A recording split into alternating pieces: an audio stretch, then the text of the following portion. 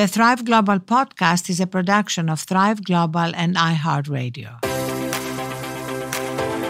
If it's not your birthday, nobody cares what you're wearing.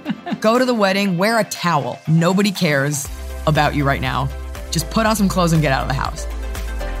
Hello, I'm Ariana Huffington, and welcome to the Thrive Global podcast. Each week, we're having candid conversations with top business leaders, celebrities, athletes, and influencers to explore how they go from surviving to thriving and how you can too. I'm delighted to welcome Iliza Shlesinger to our podcast. You may have caught her hilarious Netflix stand-up special in which she talks about what it's like to be an elder millennial. Her huge fan base is so dedicated that they even make Iliza-inspired swag to wear to her show. What's amazing about Iliza is how honest she is about topics that many of us are afraid to address. Her book, Girl Logic, The Genius and the Absurdity, is a collection of observations on a confident woman's approach to friendships, relationships, and being single, which she no longer is. She encourages her audience to stand up for what they believe in, speak about their passions, and be true to themselves. Welcome, Iliza. Thank you. Thank you for having me. I'm delighted to have you. First thing I did was touch your floral arrangement, and of course they're real. I actually really dislike artificial flower arrangements. You can afford to dislike them. No, but I think it's better to have no flower arrangements. I think that's the philosophy of most prisons. No, it's either real or none. I like that, though. Real or none. Real or none. Let's not be tacky. Exactly. It doesn't matter. So you said once that comedy is a reflection of your life. Mm-hmm. And I love a line from Nora Ephron that everything is copy. Oh, yeah. So I wonder whether you feel that everything is copy and whether that means that even as you are living something, painful, joyful, whatever, you are thinking how you're going to use it in your comedy. I think a lot of people, and this happens a lot, people are like, oh, you can use this in your act, you know. For me, authenticity is very important. Speaking about experience I've had, genuine thoughts, genuine feelings, and from my own perspective. You can always poke fun at things, but my new hour is all about getting married, and you talk about a lot about male-female interaction. And I remember a fan once who was a lesbian. I get a lot of lesbian fans because I seem like I could go that way. She was like, you should talk about lesbian dating. And I was like, but I've never done that. So to speak from, it would be inauthentic. And then if I got it wrong, it would be like, how dare you, you know? So I tread very carefully. The age at 36, I feel that I've earned the right to speak with perspective and honesty. And it's kind of bulletproof. I think sometimes, especially with pain, you have to process it. If you go up on stage or you say something and it's too raw, then there's no funny there. You know, time heals all wounds. So the gift you have with time is that it gives you that perspective. Like my dog passed away. I didn't want to get up there right away and talk about it because I hadn't found the funny yet. And not that it is funny, but now I can talk about it. And through other people's reactions, I've taken some of their reactions and found the humor in that. So everything's a process, but I certainly don't walk around writing everything down. What's funny will stick. There's no imperative to make sure everything gets written down. You want it to be honest. So what's the funny in your dog Blanche, which is very much part of the relationship with your fans too, because they loved Blanche. They loved her. The funny? The funny is it's really been, and I find this to be such a human thing, the way people try to comfort you when you go through something horrible, because they're comforting you in a way that they would want to be comforted. I had one fan reach out and she was like, oh, well, Jesus has another dog now. And I was like, the last name is Shlesinger. That doesn't do it for me. Or they're like, she's waiting for you. I'm like, do you know how stressed out that makes me? That I'm late to meet my dead dog. And I don't know what she looked like when she died. Some people say, oh, the heavens have another star now. And I'm like, do you not know how stars are made? Because it's gas and it's a chemical reaction. It's not dog souls. So their reactions. And you take it with a grain of salt because I know that they mean well, so I would never be rude back, but I do find it funny because there's nothing that you can say typically where someone's like, one person said, I hope you feel better. And that really hit home for me. And I immediately felt better. You will use it at some point, the way you're using it about your wedding, which I'm very interested in because my oldest daughter is getting married. Mm-hmm. And the one thing I said to her is that I want this to be a stress-free process because I'm Good luck. obsessed with Nice that you stress want and that. weddings. In fact, at Thrive, on our media platform, we have a whole section about how to create a relatively stress-free wedding. Okay, there may be some stress, but the things that stress people are so trivial. You know how to create a stress-free wedding? Go to someone else's. Then there's no problem. You just get drunk, you take an Uber home.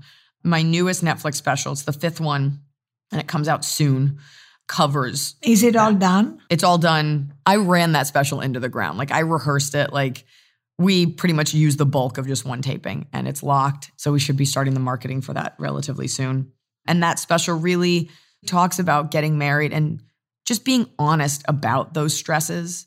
I think that there's this thing where when you're a woman, you're just supposed to be so grateful, especially if you're over 30, that you're getting married at all. So grateful. And I'm like, this is fucking hard. I was on tour in Europe 2 weeks before my wedding.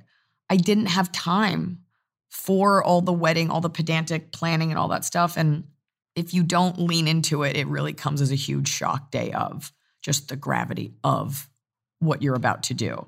And that got to me. It's a stressful thing. On the day, it got to you on the day. We're talking primal scream in the bridal suite. I cried the entire way down the aisle. I thought I would be stress-free. I'm I'm just going to show up. It's been planned. I'm ready to go. And it emotionally hit me like a ton of bricks. The transition, the fact that you would be married, what was it that was so shocking? From a morbid stand-up's perspective, the doors opened for me to walk down the aisle, and I saw all these faces of all the people I've ever loved. And all I remember thinking is, this is the last time I'll have all these people in one room because someone's going to die. That was my thought walking down the aisle. And then just from a 30,000-foot perspective, is a little bit of an out-of-body experience. And I'm a very independent person. And I've built my whole career by, of course you have agents and managers and publicists, but I built it myself. I've done everything myself. And for the first time in my life, I remember being terrified. And I just remember thinking, if I could just get to my husband, then I'll be okay. If I could just get down the aisle and hold his hand. And I'm not that kind of a person. And so then even the idea that I was looking forward to being bonded with someone because I needed him in that moment was such a new one to me. Because I'm so independent, So it was just a lot to process while in heels in a very tight dress. That's amazing that it all happened. And in the preparation to the wedding, it had not happened. All these thoughts kind of flooded you. Yeah, it all happened at once. And that was just for me. And I think perhaps not leaning into it and not being as participatory is why we had that deluge of emotion. My mom helped me plan a lot of it, and she has impeccable taste. And she has been married before. And, once you've been married, you kind of understand all of it. So I let her, and she's my Jewish mother. So I was like, all right, you help. And so I kind of pawned it off on people. And I didn't really wrap my head around it because I was busy working. But there were no second thoughts as you were walking down the aisle? No second thoughts. No, not about him. Second thoughts about maybe I should have worn different shoes or something. No second thoughts, more just urgency to get down the aisle. It was just overwhelming. And then I kept thinking I was supposed to look like a Jewish Grace Kelly and glide down the aisle. And instead I'm just bawling, snot, the entire wedding. I'm just fixing my nose. Because no one looks hot when they cry. And that's all I was thinking about was I didn't look like Grace Kelly. I just looked like I was crying the whole time. I bet you look hot. I look gorgeous. Gorgeous. I bet you do. But the wedding was beautiful. And all that stress happens. And then you look back and you're I wish, knowing what I know now, I wish I could have done it differently. So your advice to brides, before they are brides, the whole preparation is to process their emotions before the moment? The best you can. And that's tough to tell women. I think a lot of girls do lean into it. A lot of girls, the planning, and they've got the albums and they really get into it. But I think sometimes when you think you're above it, and I think a lot of busy women, a lot of alpha women feel this way. Yes. Then details get left out. But you have to remember your guests are there. People are spending money and coming in to be with you. And so be as emotionally present as you can, but also know that truly none of it matters. What matters is that you're going to be bound to this person that you love. Totally. And I got married also at 36. Oh. And I totally get what you're saying, the dramatic shift in the life of a woman who's been independent and earning her own living and everything. And then for me, what changed is I had my first child at 38, and I was totally prepared for that. I was like, you're like, this I can do. This I can do. I can have all the classes. I know exactly how I want this birth to go, et cetera, et cetera. And did it go as planned? Well, I lost my first child that was stillborn. Oof. But the live births, the two of them, went relatively as planned. So do you want to have kids? We're thinking about it. It's so funny because I think a lot of women get very offended at the child conversation. Yes. But I don't see why. It's like if you can say no. Right. I think a lot of people have families that pressure them. And I think a lot of girls want to have kids and they either can't physically or they don't have the partner yet and they know that clock is ticking. So when people bring up the question, I think it feels like even more pressure. No one's ever asked me about it my whole life. My parents knew better than that. It's always about... Then it takes me. And then Ariana Huffington. To ask you. I was like, are you going to have kids? So for the first time in my life, it's a conversation. Yes. Husband and I talked about it the other night. And he's like, whatever you want to do, obviously. And I'm like, well, of course, whatever I want to do. And so it's a conversation and it's, but it doesn't burn in me like it does for some women, which is okay. But I also don't hate kids. I think sometimes we like to put women in you're either Mother Earth or you're this like cold Cruella de Vil. And it's like, or just been super busy, haven't thought about it. I have a lot of friends that had kids and it's very like low key. Like the kid is cool. It's cool. I also don't look forward to the competitive mommying that. But think of the comedy potential. Fans now are like, can't wait for your next special when you have that kid. I'm like, it's the only reason I'm having a kid. I better get an Emmy. So it'll be what it'll be. And I guess that's it. In terms of the kid thing. Yeah, but at least even just opening up the conversation in a comedic way, because I totally agree with you. It's become, especially now with so many women having to go through IVF and the whole fertility conversation, it's something which is so present and there isn't enough comedy around it that for me, comedy is just the fastest way to take the stress out of the most stressful. Because you're the one listening, but life. for the ones writing it. Yes, for the ones writing it. But once you've written it. Yes. It takes the stress out of it. It normalizes it. And more importantly, if I ever did have a child, just like anything else in my life, I would look forward to letting other women know your emotions and your feelings are okay. It's okay to be angry about your wedding day. It's okay to be stressed. These things are okay and normal. And we oftentimes vilify women for having very normal thoughts that we're all having. But how dare she say that? How dare she say the thing that we're all thinking? I enjoy the authenticity of it. And I enjoy standing up and being like, no, these are real thoughts. Because if you're laughing at it, that means you've thought this too. And also just accepting whatever emotions we have is the fastest way not to kind of cling to them. And even if, we vilify women for having emotions. Oh, they're emotional. Oh, she's to this. Oh, she's opinionated. Oh, she's to that. And it's like, we don't do these things about men, but that's such a trite argument, the whole male-female comparison thing. We're so hard on women as women for doing the exact same things that we do. And I think if we just chilled out and just allowed other women to go through those emotions, to be hysterical, life would be a lot easier if we weren't obsessed with policing one another. But I think part of it is because we police ourselves. Yeah. I grew up as an incredibly self-judgmental person. In fact, I gave that voice in my head a name. I call it the obnoxious roommate living in my head, that doubts me and judges me. And if I make a mistake, ruminates over it for 48 hours. So I just feel as I lightened up on myself, then you don't judge as much. Do you think that comes with age? Well, it definitely comes with age. I think it's absolutely the best thing about aging. But also, I've done a lot of work on. I really wanted to silence that voice. You never silence it completely, but put it in its place. No, that voice is not me. And then it's amazing how almost automatic it is that you become much more accepting of everyone else. Going back to the thing I was saying about weddings, like, it's because nobody actually cares. I can't believe I'm using the sentence. I read about this extensively in my book, Girl Logic. But at the end of the day, as women, we're always taking in all of society's expectations. All of these societal expectations, from the way you regulate your body, to your thoughts, to the way you're dressed, to your education, to your work, and you're processing it minute to minute. How should I act? Because the way other people perceive you will have detrimental effects on your life when you're a woman. So we're always taking this into account. But where you can give yourself a break is realize you're going to a party, nobody cares. Nobody cares what shoes you're wearing. And you won't care once you've left the house. My best friend and I have this thing, since we were kids, we're like, nobody cares. If it's not your birthday, like nobody cares what you're wearing. Go to the wedding, wear a towel. Nobody cares about you right now. Just put on some clothes and get out of the house.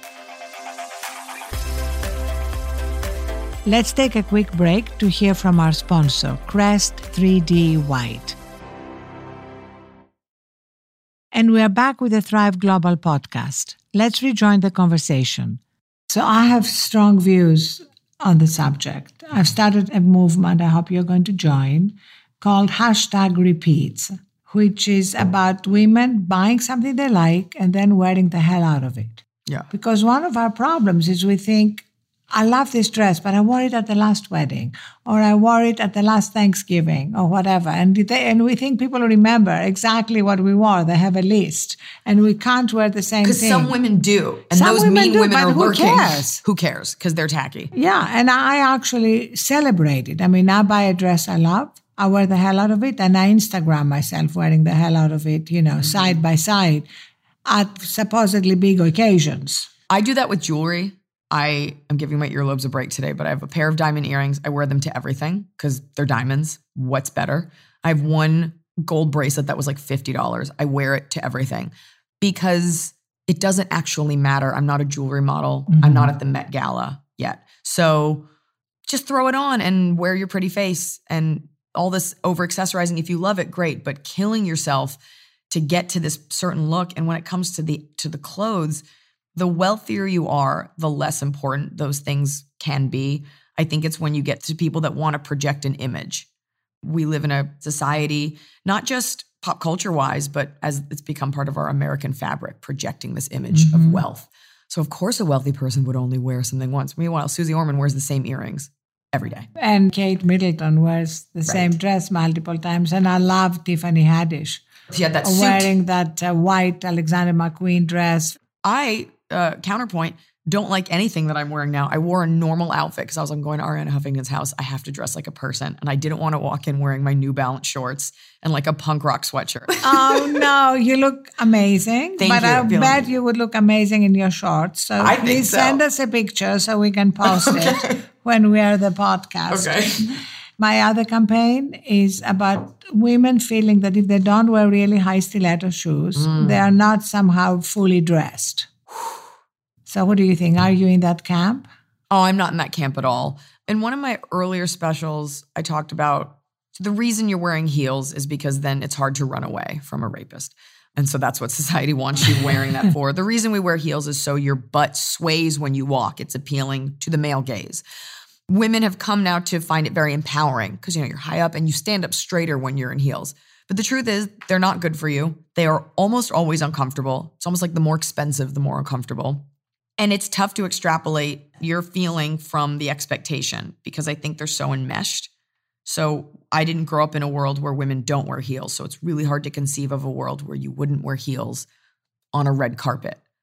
So I think it always comes down to let the woman wear what she wants. Yes. And let it be. Absolutely. And if she wants to wear high heels, great. But also recognizing that it takes some mind share to stand on them for a long time. I mean, you see women swaying, holding onto furniture.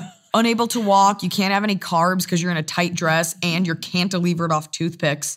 I just did this corporate event in Las Vegas and I cobbled together like a nice outfit. For everything that I have access to, I own like 3 nice tops. It's just not my thing. And I wore this pair of high heels that I think I'd been gifted from a show that I had. So they weren't broken in. And I was embarrassed, but I'm up on this giant stage hosting this for several hours and I had to step off to wrap my feet like a gymnast because I was unable to walk. And I was only on my feet for like 3 hours. So there's expectation. I think as women, we're always trying to find that common ground between societal expectations and what we actually expect from ourselves. So you've said that as a comedian, you have a set of morals. What are these morals? Well, I think we all have morals. We've so whitewashed comedy now, and there's this expectation on comedians. It's really changed in the last couple of years to always say the right thing, the politically correct thing, the thing that's going to make everyone laugh. Every time you open your mouth, you got a 50% chance of everyone hating you. Half the time, you know? You can always only come back to your own moral compass. If you are the kind of girl that makes vagina jokes, then that's your truth. And if you're the kind of guy that wants to tell frat boy jokes, like if this is the way that you're doing it, they may not be jokes that I tell, but we always get mad at comics for expressing themselves and for not doing it perfectly in that moment. And we are a culture that lives media snippet to snippet, meaning you see one clip of me and I said something that bothered you on that day. Oh, well, she must be garbage. I hate her. Completely throwing out any work, anything else you've ever done. We're not a society of context. We read headlines, clickbait, things like that. So we don't contextualize things and we're very quick to vilify people. So all you can do at the end of the day is know what you will and won't talk about, what's funny and what's not funny to you. So I think it's just the way that society's programmed. So all at the end of the day, if you want to put your head down and rest well, all you can do is know that you said what you felt was right for you and you have no regrets. But do you have like a list of no's? It's not no, but it's more just because anything can be funny. It's just things that I don't laugh at.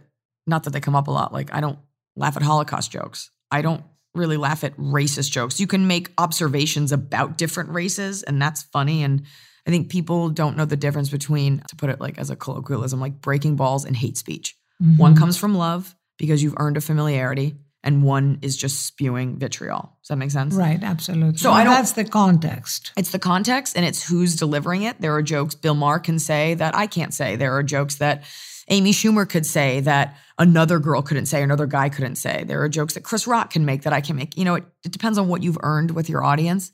I don't go into every set like these are things I don't talk about. Yes. I don't put down women. You can make fun, and that's because I am one, but there's laughing at and laughing with. Mm-hmm. And even when you have the best of intentions, you know, I wrote this joke about some girl leaving a bar with a guy and she says to him, like, I'll go home with you, but can we wash my hump before we make love?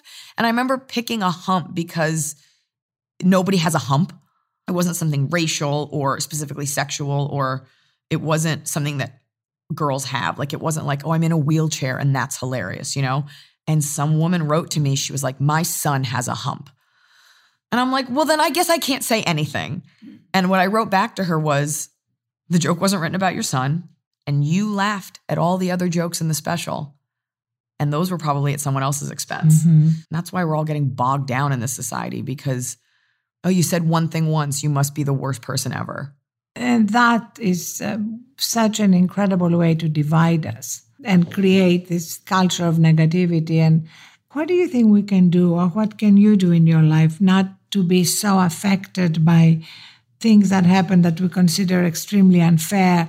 It can be somebody doing something at work that's upsetting and unfair, or somebody saying something that's hurtful. What do you do so that it doesn't take you over? I'd be lying if I said those things don't take over.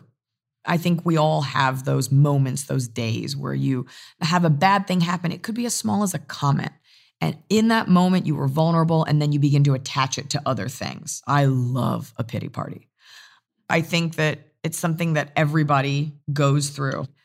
Think about the astronomical price women throughout history have paid for trying to make even smaller steps, whether it's voting, suffragettes, whether it's civil rights, whether it's abortion rights, whether it's the right to be paid more, to have a job. I get goosebumps thinking about it.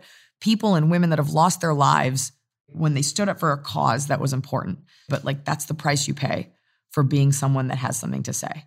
It will never come easy. Let's take a quick break to hear from our sponsor, Crest 3D White. And we are back with the Thrive Global podcast. Let's rejoin the conversation. I also find that it's easy for me to have perspective when I'm not exhausted. Okay? So when do you have perspective? I make a point of not being exhausted because I collapsed from exhaustion and hit my head on my desk, broke my cheekbone. So that's a high priority for me. Oh my God. But What's your relationship with exhaustion? How do you deal with the exhaustion of travel, jet lag, everything that goes with it? Well, I will say again, just tying it back into the perspective thing, when I do a show, what did we do last week? And I think I did 7 shows in 3 days. And I sign up for it. It's not like my agent's like, you better get out there and make that money.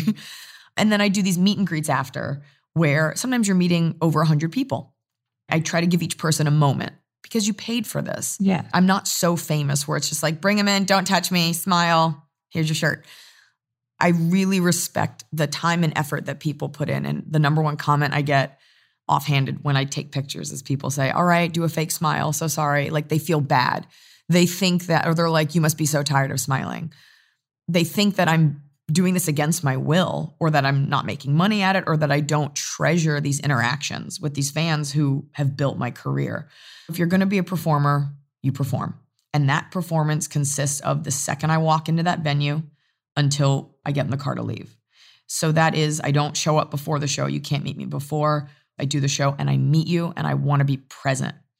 And the adrenaline kicks in and you can go be tired on your own time. Mm-hmm. But I get to do the best job in the world. And people not only pay for that, but they bring me gifts. They bring me their own art that mine inspired. And on a cosmic, like spiritual level, that feeds your soul. I've had the flu and I had to fly to Qatar to do a show in the Middle East.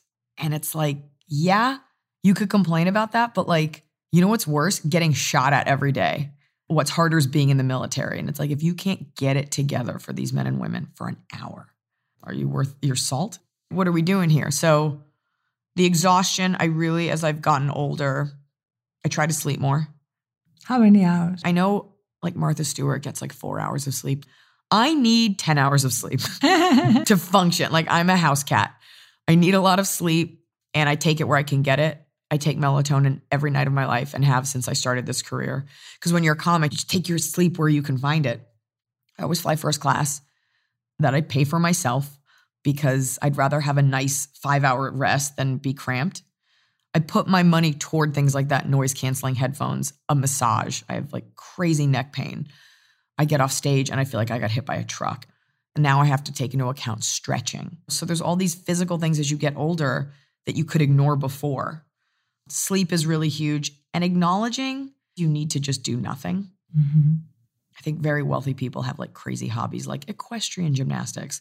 Sometimes I will just stare out at nothing. I bought a house with a view so I could stare at the view because I don't even turn the TV on.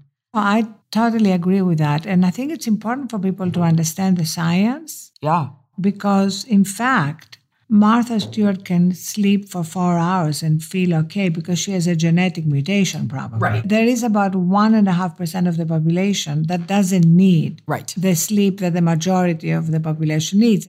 Oh, did you just ask why we ignore scientific data? I don't know. Check the world on fire outside, but apparently climate crisis is... But even when it comes to sleep, that is so kind of central to how we show up in our lives. And the vast majority of people need 7 to 9 hours. So you say you need 10, you actually need 9. But if you got it regularly, but because there are probably many nights when you don't, you also are catching up. But I am now kind of obsessed with getting the sleep I need, which in my case is 8 hours, because then I just feel so much happier. I have so much more joy in anything I do. So much more productive too. So much more productive, more creative. But also when bad things happen, and bad things happen every day, I'm much less reactive. You're not irritable. Things are less heightened when you're calm because you're not tired. I think also as women, I think it was the New Yorker. I just really want people to know that I read the New Yorker. No, I think there was a New Yorker cartoon and it was like it was 2 people standing over a headstone. And I think the headstone, the epitaph was like, you know, here lies Susan. She worked so hard. Just the idea that as women, and a lot of people have written about this. This isn't my original idea. This is our badge of honor showing how exhausted we are. Oh, she fell asleep at her desk. Oh, she's working so hard. And that's how we're showing our worth. Like, oh, I'm so exhausted. But the truth is, nobody cares. So taking that time for myself, and sometimes it's a full day, and not rushing a creative process. I've also found I work so fast. If I email someone that I owe like an outline to or rewrites to for a script, and I say, can I get this to you in 2 weeks? not this week. They're like, yeah, that was a lot quicker than I thought you would. People's expectations are very low. And if you're a high productivity kind of person, you'll be surprised the birth you're given in terms of turning things around when you need to take a minute, and people allow that. And they're like, oh, great. I'm so glad you're taking a day to yourself. So, at Thrive, we kind of have institutionalized that. Mm-hmm. We say that there is no interesting job that doesn't sometimes include, powering through, maybe pulling an all-nighter, doing something that is hard. But then we call it take Thrive time. Take Thrive time to not thrive. Take Thrive time, like what you said, take a day and look out and stare at the view or do nothing.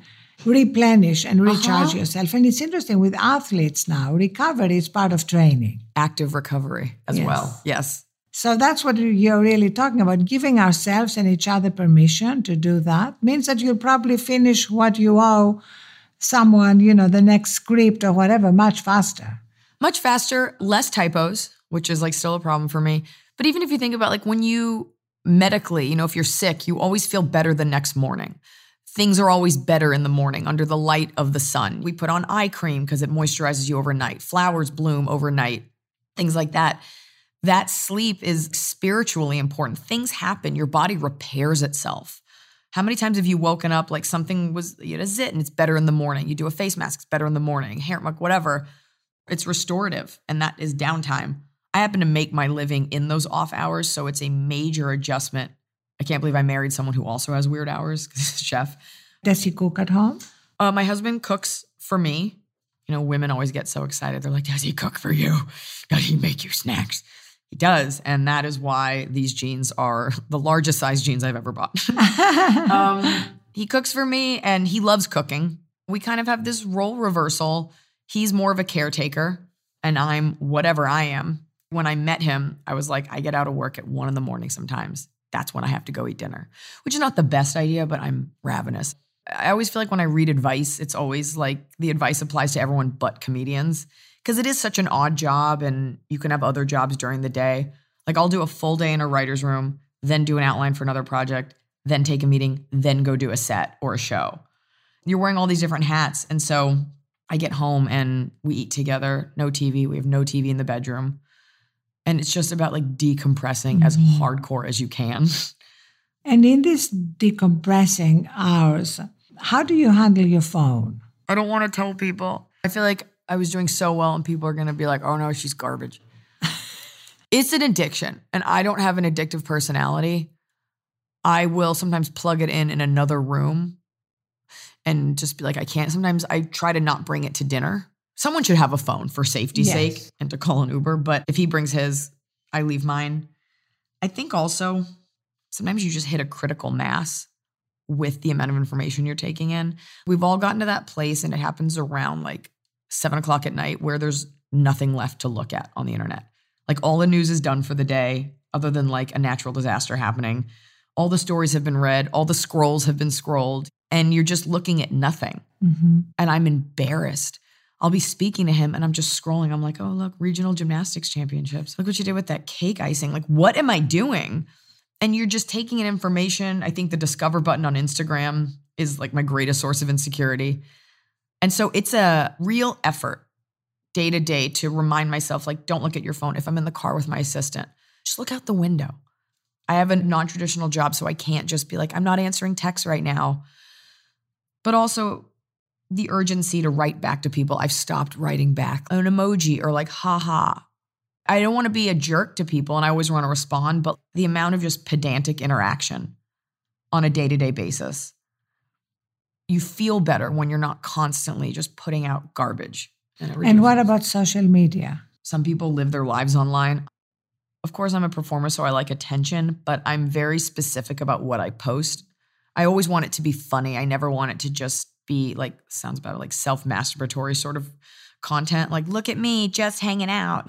So if I post something and for a second, I'm like, I don't know if I like that, I always erase it. I try to be specific with it. I want them to come to my page and be happy they did and enjoy things that I want to convey versus just constantly. Look at me. So I believe in changing addictive behavior and we all have it. Trust me. We all are addicted to our phones and what technology has brought into our lives. I believe in micro steps. Okay. And so my favorite micro step in dealing with phone addiction is picking a time at the end of your day, whether it's 2 in the morning or 10 p.m., whatever the end of your day is. And you mark that end. The end. The end. Yeah. I finished my show at 1 o'clock. I had dinner with my husband. At 3 a.m. Whatever. Yeah. I had sex. Whatever. Right. Whatever. Whatever. The end is marked by turning off your phone, I hope before sex, and charging it outside your bedroom. That's a great idea. What do you think? How likely are you to do it? 100%. I'm going to make it very easy. I'm going to give you a little gift when you leave. Oh my God, thank you. Which is, we created this little charging station that looks like a phone bed, and it has a little blankie. Oh my God. It can charge 10 phones, and you put it outside your bedroom. Okay. And you put your phone under the blanket, you tuck it in, you say goodnight, and you reconnect in the morning, and your phone is fully charged and you're fully charged. Question. If I'm tucking my phone in, how do I film myself tucking my phone in so people can see me tucking my phone in? Your husband. I'm just kidding. Because actually, you posting a picture will help all the people who admire you kind of feel that they have permission to do something. You know, they don't have to have a phone bed. They can go charge it in their kitchen or their bathroom. And it comes in light wood and mahogany. I also, part of me is nervous that like this is an intervention and like this whole thing at your house has been orchestrated because like Iliza has a phone addiction. Oh, I believe we all have a phone addiction. So it's not just Iliza. It's not just me. When I see in other people, I see how ugly it is. Like I have one friend who will play a game while I'm talking to them. And I'm not that. Like, and then I can look down. I'm like, well, I'm not that bad. I have no problem charging it outside. Take that giant micro step for you, which is going to be a giant leap for mankind and womankind. I think so. Because so many people admire you and look up to you, and we got to change it. It's going to emerge the data in like 30 years. Like we've all got eyeball cancer or something. Like something awful is going to happen. We already know, that the impact it has on mental health problems, the increase in depression and anxiety. There are lots of good things about technology. You met your husband on a dating app. It's true. So there are a lot of good things. Some could say, yeah. So I just want to end with something that you mentioned a few times. You mentioned the word spiritual a few times. Oh, okay. So would love to know, what does that mean to you? Were you brought up in a Jewish tradition? Yes, but just very reformed. Like you hit all the marks. Like I had a bat mitzvah, had a confirmation, took an Israel trip when I was like 16, not with any sort of organization. We went to high holiday services like any good watered down Jew. You go to Rosh Hashanah and Yom Kippur. And I tried to do that out here in LA. And sometimes you can't. Sometimes you're on the road. So I do those things. And if you ask me my religion, I would say Jewish. And I think people think being Jewish is not the negation of believing in Jesus Christ. It has nothing to do with that. But religion doesn't rule my life. Culturally, Judaism has more of an impact. But in terms of spirituality, everybody always loves to have the God conversation. And I don't understand how people don't realize that God is everything. Mm-hmm. It's not a dude. It doesn't have to be a religious thing. It can be secular. It's just this idea that there is a connection there. And at your lowest point, you can tap into it, or spirituality can be just admiring the flowers. It's that calm moment where you just feel kind of grounded. And when you can feel other people's spirit, and when you can feel the energy, if you want to get like scientific about it, a connection. You meet someone, you're like, I felt a connection. That's something that we're so lucky to be able to tap into, because we're all so busy. We're all on our phones. We're running around. We're all so self-serving. And when you have these moments where you actually connect with a person and you feel that energy between you, it's like that's part of what's so great about being alive, is these moments where you realize you're not totally alone because someone else is like on your same vibration. I love that. And for me, it's also that our identity is beyond, like, you're a successful comedian. I'm the founder of Thrive Global. That's what we do, but it doesn't fully define us. It doesn't fully define us. I think it's hard when you are a driven person. Your work is your life. Your work is your baby, and these are the things that we use to identify ourselves. But if we were all on a desert island, what would you be worth? How are you impacting people on a daily basis? Are you the most successful actor ever? Are you a dick? Do people like you? Do they fear you? I can't say that I'm always great at it. I can't say that I don't ever come out swinging and that I don't always have the best approach. But I know at the end of the day, like, the intention is always to leave people better than you found them. I love what you said once about self-improvement. Because for me, the positive side of self-improvement is acknowledging we're all a work in progress. Nobody's doing this thing perfectly. But there is something about progressing and learning and getting better. You said that just because you took on Oprah and Deepak's 21-day meditation experience and only got through day 3 doesn't mean you failed. It means you're 3 days closer to being the person you wanted to be. Yeah, I said that. I think Yoda said there is no try, only do. What is it? I don't know. I'm glad I don't know the exact quote. But we are trying. Everything is trying. If you believe in the idea that there is no perfection, like everyone has that professor that won't give out an A+, which is like a dick move. Like, just give out the A+. But not that I was going to get it. But all you can do is try, and we so get angry at other people when they're trying and not trying hard enough in our eyes. And I do believe a lot of times people aren't trying, but all you can do is try to make yourself better, to make other people better. Everybody's version of perfection is different. I always say, like, put your head down at the end of the day and know that, like, you gave it your all and you really did it on your terms. When I get a show and it fails because I took a bunch of notes that were bad, and I'm like, I could have done that differently. And when I have a show that fails, but I did it my way, at least I can go out saying I did it my way. I left it all on the court. I came to play. So that's the best you can do. So have you picked up meditation again after the 3-day experiment? Well, that was more for other people. My husband meditates. He's good at that. And he comes from a family that's very much their world. And I mean, that's a whole other thing that I admire very deeply. It's so funny. Having nothing to do with coming here, I was up early this morning and I was like, I'm going to meditate. I'm going to have like a moment. And I had the Warrior of Light, Sharon Stone, that's so random, gave me Warrior of, like, the book. And she was like, it's a toilet read. Just read a sentence about, So I took it out onto the balcony this morning and I was like, I'm just going to read a couple passages. And then I sat down for 10 seconds. I was like, oh, the light's in my eyes. So I went to go get sunglasses. I sat down. I'm like, oh, it's on my skin. Then I had to get a hat. And by the time I sat down and read a page, I was like, it's too hot. I had to go back inside. And then my assistant came with the housekeeper and I was like, well, fuck it. There goes that. But I did make the effort.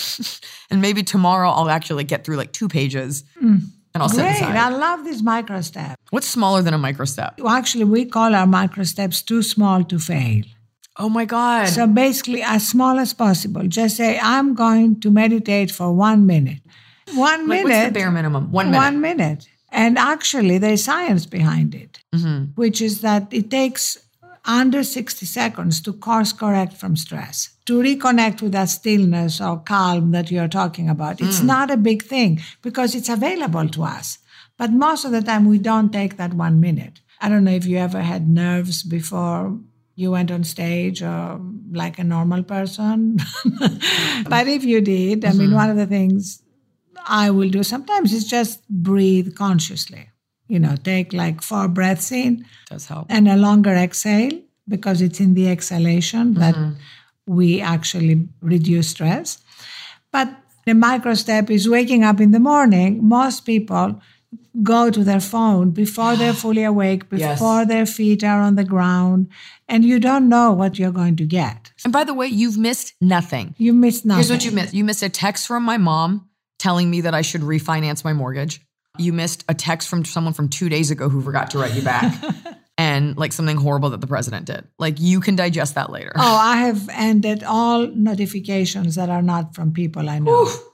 I don't want to know what the president tweeted the moment he tweets it because, hey, I'm going to find out soon enough. I don't even have Twitter on my phone. And that was a huge step for me. Took it off my phone.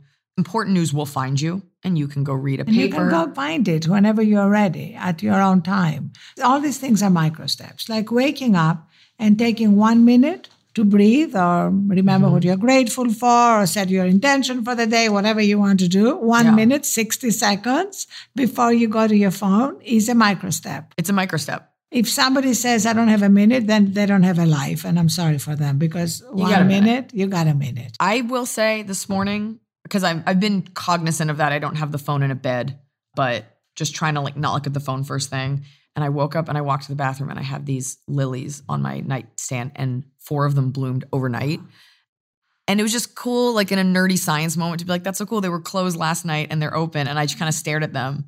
And then I immediately picked up the phone and texted my husband, like, and I sent him a picture of it. But it was just cool to like connect with the flowers. Yes, well, that was your moment. It was my moment. I carry it with me. Yeah, and you carry it with you for the rest of the day. Mm-hmm. And thank you so much for sharing all these beautiful moments with us. Thank you for having me. Can I touch your flowers again? Yes, and also I'm going to give you these flowers to take them home. Just water them and give them love. Okay, I can do that. Thank you. Thank you. Thank you for listening today. We hope you heard something that inspires and empowers you. Be sure to follow the Thrive Global podcast on iHeartRadio or subscribe wherever you get your podcasts. And we'd love to hear from you. Please email us at podcast@thriveglobal.com or reach out on social media using the hashtag ThrivePodcast. Tell us who you'd like to hear from and what your favorite micro steps are. Until next time, be well and thrive. This podcast is a production of Thrive Global and iHeartRadio. I'm your host, Ariana Huffington. Thrive Global is produced by Sandy Smollins and mixed by Matt Noble at Audiation Studios in Bronxville, New York. Thank you to Lindsay Benoit O'Connell for booking and wrangling our wonderful guests and for providing editorial oversight. Derek Clement is our engineer, and special thanks to Nikki Itor and Kari Lieberman. See you next week.